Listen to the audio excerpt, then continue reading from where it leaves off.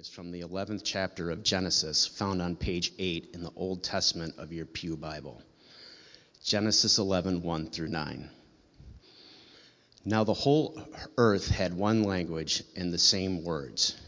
And as they migrated from the east, they came upon a plain in the land of Shinar and settled there. And they said to one another, "Come, let us make bricks and burn them thoroughly." And they had brick for stone and bitumen for mortar.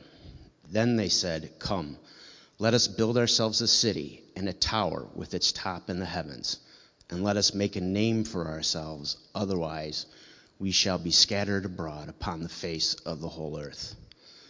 The Lord came down to see the city and the tower which mortals had built. And the Lord said, "Look, they are one people, and they have all one language, and this is only the beginning of what they will do. Nothing that they propose to do will now be impossible for them. Come, let us go down and confuse their language there, so that they will not understand one another's speech." So the Lord scattered them abroad from there over the face of all the earth, and they left off building the city. Therefore it was called Babel, because there the Lord confused the language of all the earth. And from there the Lord scattered them abroad over the face of all the earth. May God bless the reading and hearing of his word.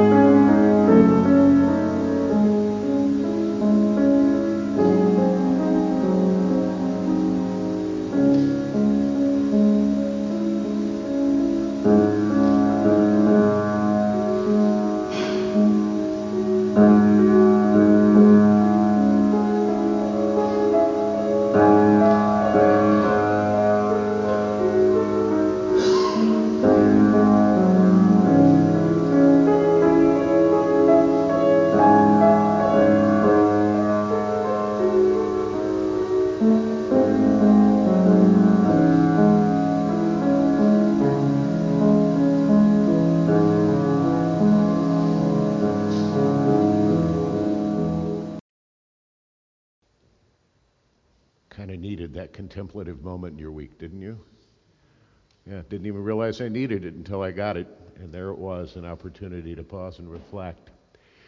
We did not have the joyous sounds of our sanctuary choir this morning as part of our worship service because, and Doug, I'm going to call an audible and ask you to put the picture back up that I missed during announcements of Aria Claire Fahrenbach. Cecilia is a big sister now, as her little sister was born Friday at 3:22 p.m.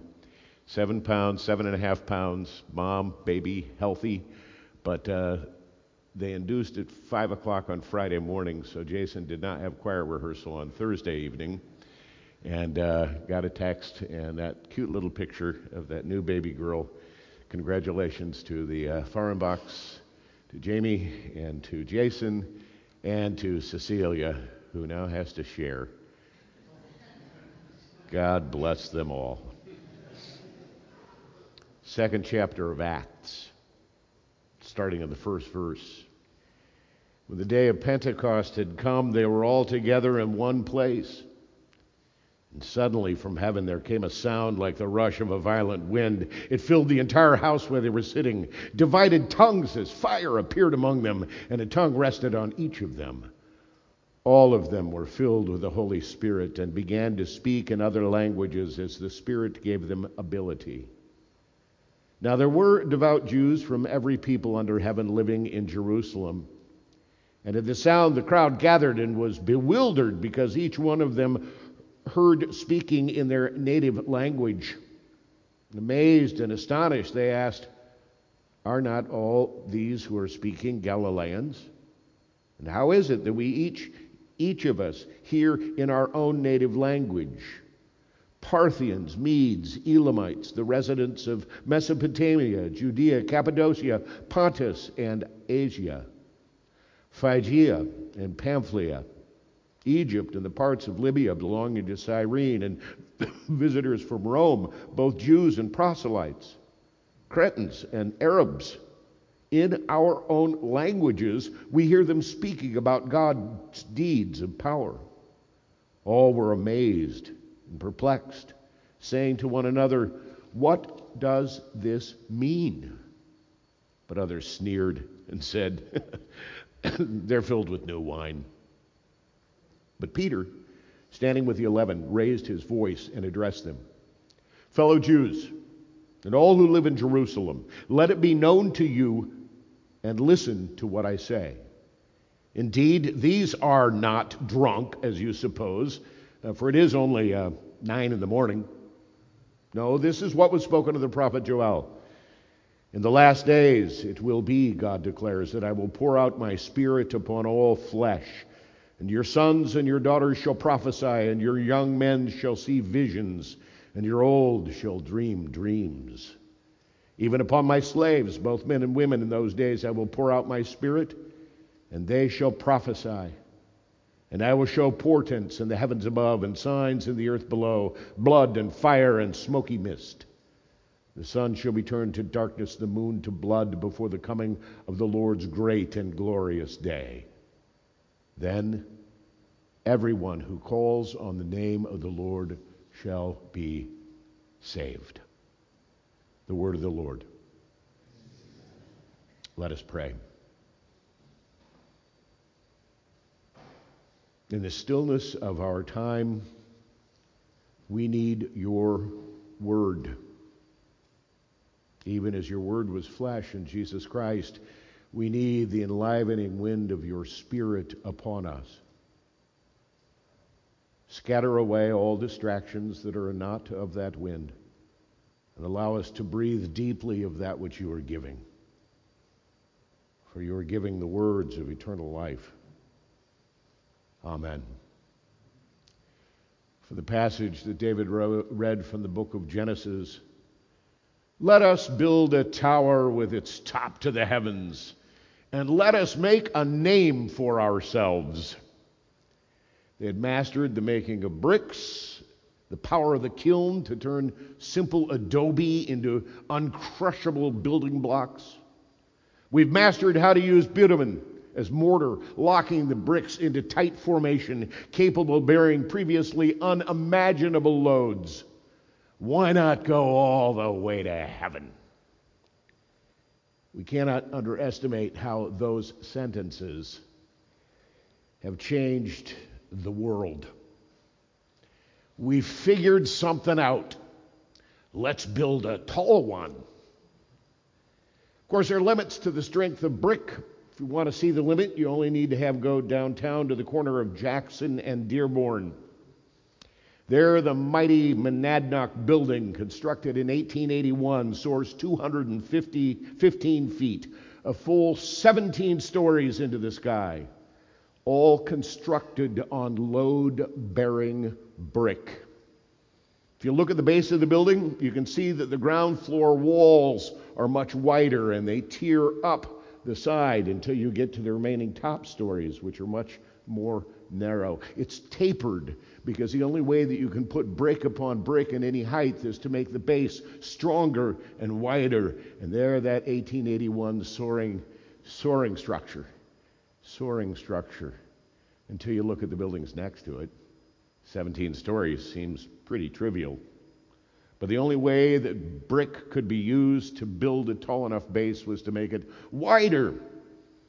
A few years later, built on the outskirts of the city on the ash of the Great Chicago Fire, the Monadnock Building was designated as the tallest commercial structure in the world, until it wasn't.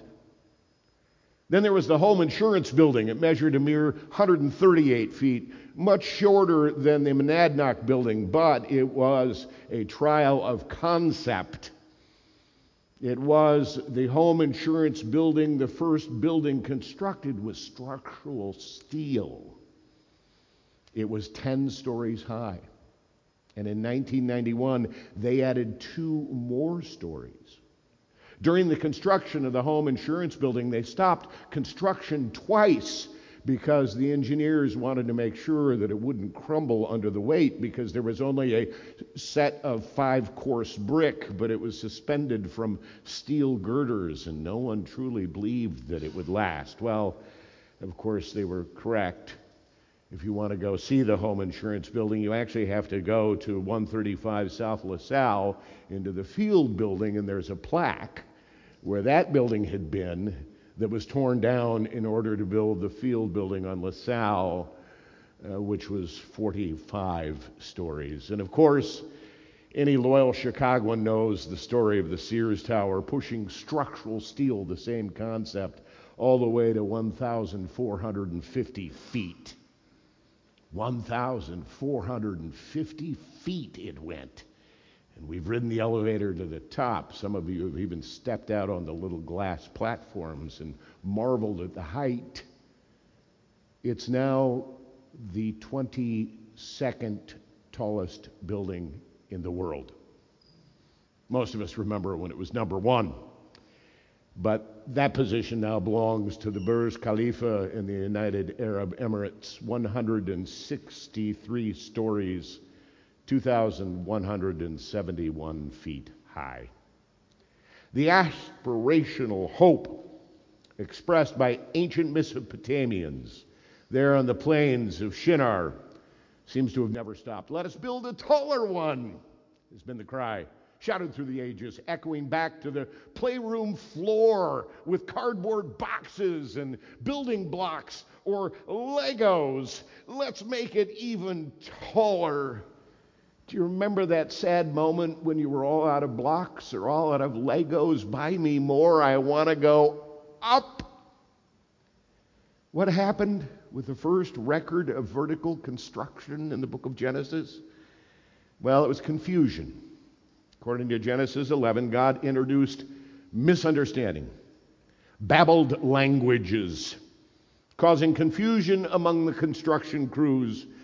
And as any good Chicago general contractor knows, you have to be able to say, get back to work in at least a dozen languages if you're going to be respected on the job, right? Today we celebrate 2 milestones in the life of church. The first is our annual recognition of our graduates. declaring our pride, and you're reaching this pinnacle of achievement. Many of you in unbreathable polyester robes, sweltered under the blazing sun, or in a crowded auditorium, hearing commencement speeches that drone on and on and on about opportunity, blah, blah, blah, innovation, blah, blah, blah, the world is now yours, blah, blah, blah, blah, future. That's the purpose of commencement speeches. To remind you that it isn't the end, it's the beginning. To commence means to start something. And that means the places you will go is where we talk. Here's your diploma. Congratulations. Go get a job. Get out there and do something important so that the alumni office can count on you for your generous support. The second reason we gather here on this Sunday is because of Pentecost, the arrival of the Holy Spirit as the gift to the church.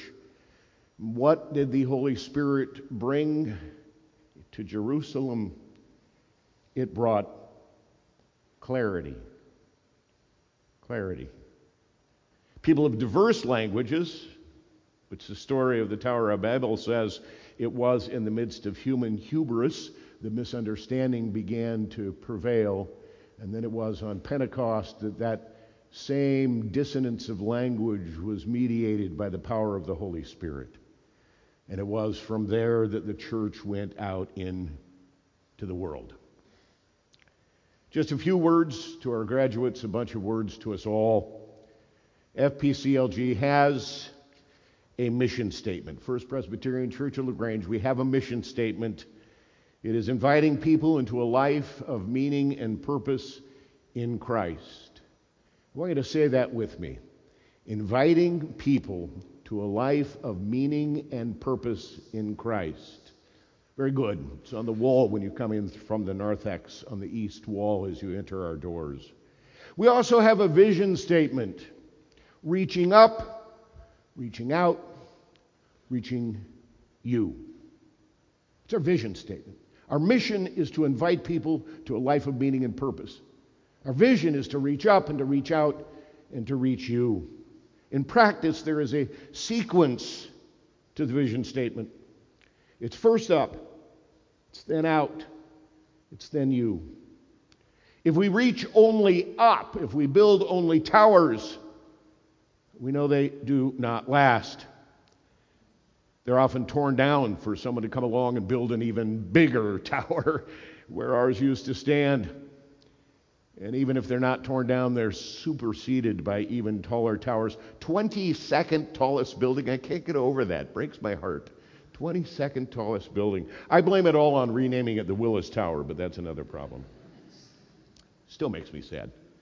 Oral history tells us that Genghis Khan, perhaps the greatest leader in all of human history, expressed his fear that his own children would become deluded into thinking that their power and wealth was their birthright. He spent much of his life, according to oral history in his later days, lamenting the fact that his kids didn't comprehend what it was and what it took to be able to construct the empire that he had made. He was worried that they were going to think that they had a right to where they stood and they would become ineffective leaders. They stood on top of the world because of what had come before them. And in forgetting how it got there, he was afraid that it would fall apart. He was right. Less than 100 years, the world's largest empire began to crumble. The great Khan lamented, "I fear that my children will become like mountain goats. They will become like mountain goats who believe themselves to be even taller than the mountain, and never grappling with the fact that they are never taller than themselves." Of course, one can choose, instead of reaching up, to only reach out. Expand your territory. Inspire others to do your bidding. Not a far way off, not looking up, but looking out. Of course, history is full of the devastation of what happens when someone decides that I should have that over there I know it's my neighbor, but my neighbor is less than, and so I will overcome and take what it is theirs and make it mine. I will reach out without having first thought of reaching up, and battlefields are littered with the bodies of unchecked horizontal greed.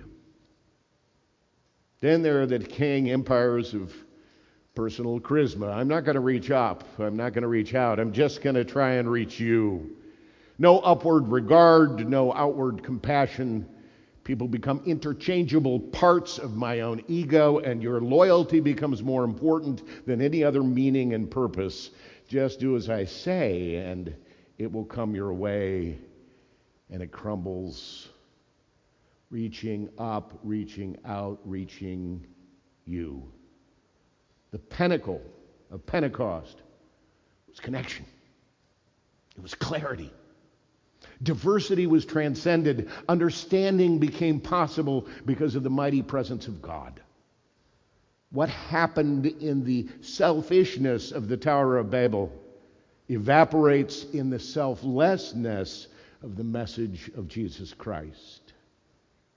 Today we celebrate graduation. We acknowledge our pride for all that you have accomplished. We also urge you to remember. It doesn't matter what you build. What matters is finding your meaning and purpose in Christ, in reaching up to receive the blessings of God's love, to reach out to know the fellowship of the Holy Spirit, and allow the grace of our Lord Jesus Christ to reach you. Whereas in the words of the old gospel hymn, one life, 'twill soon be past. Only what is done for Christ will last. Your purpose, your meaning, reach up, reach out, and let the grace of Christ reach you. Amen. To stand and affirm our faith in the words of the Apostles' Creed. I believe in God the Father Almighty, maker of heaven and earth, and in Jesus Christ, his only Son, our Lord, who was conceived by the Holy Ghost, born of the Virgin Mary, suffered under Pontius Pilate, was crucified, dead, and buried. He descended into hell. The third day he rose again from the dead. He ascended into heaven and sitteth on the right hand of God the Father Almighty. From thence he shall come to judge the quick and the dead.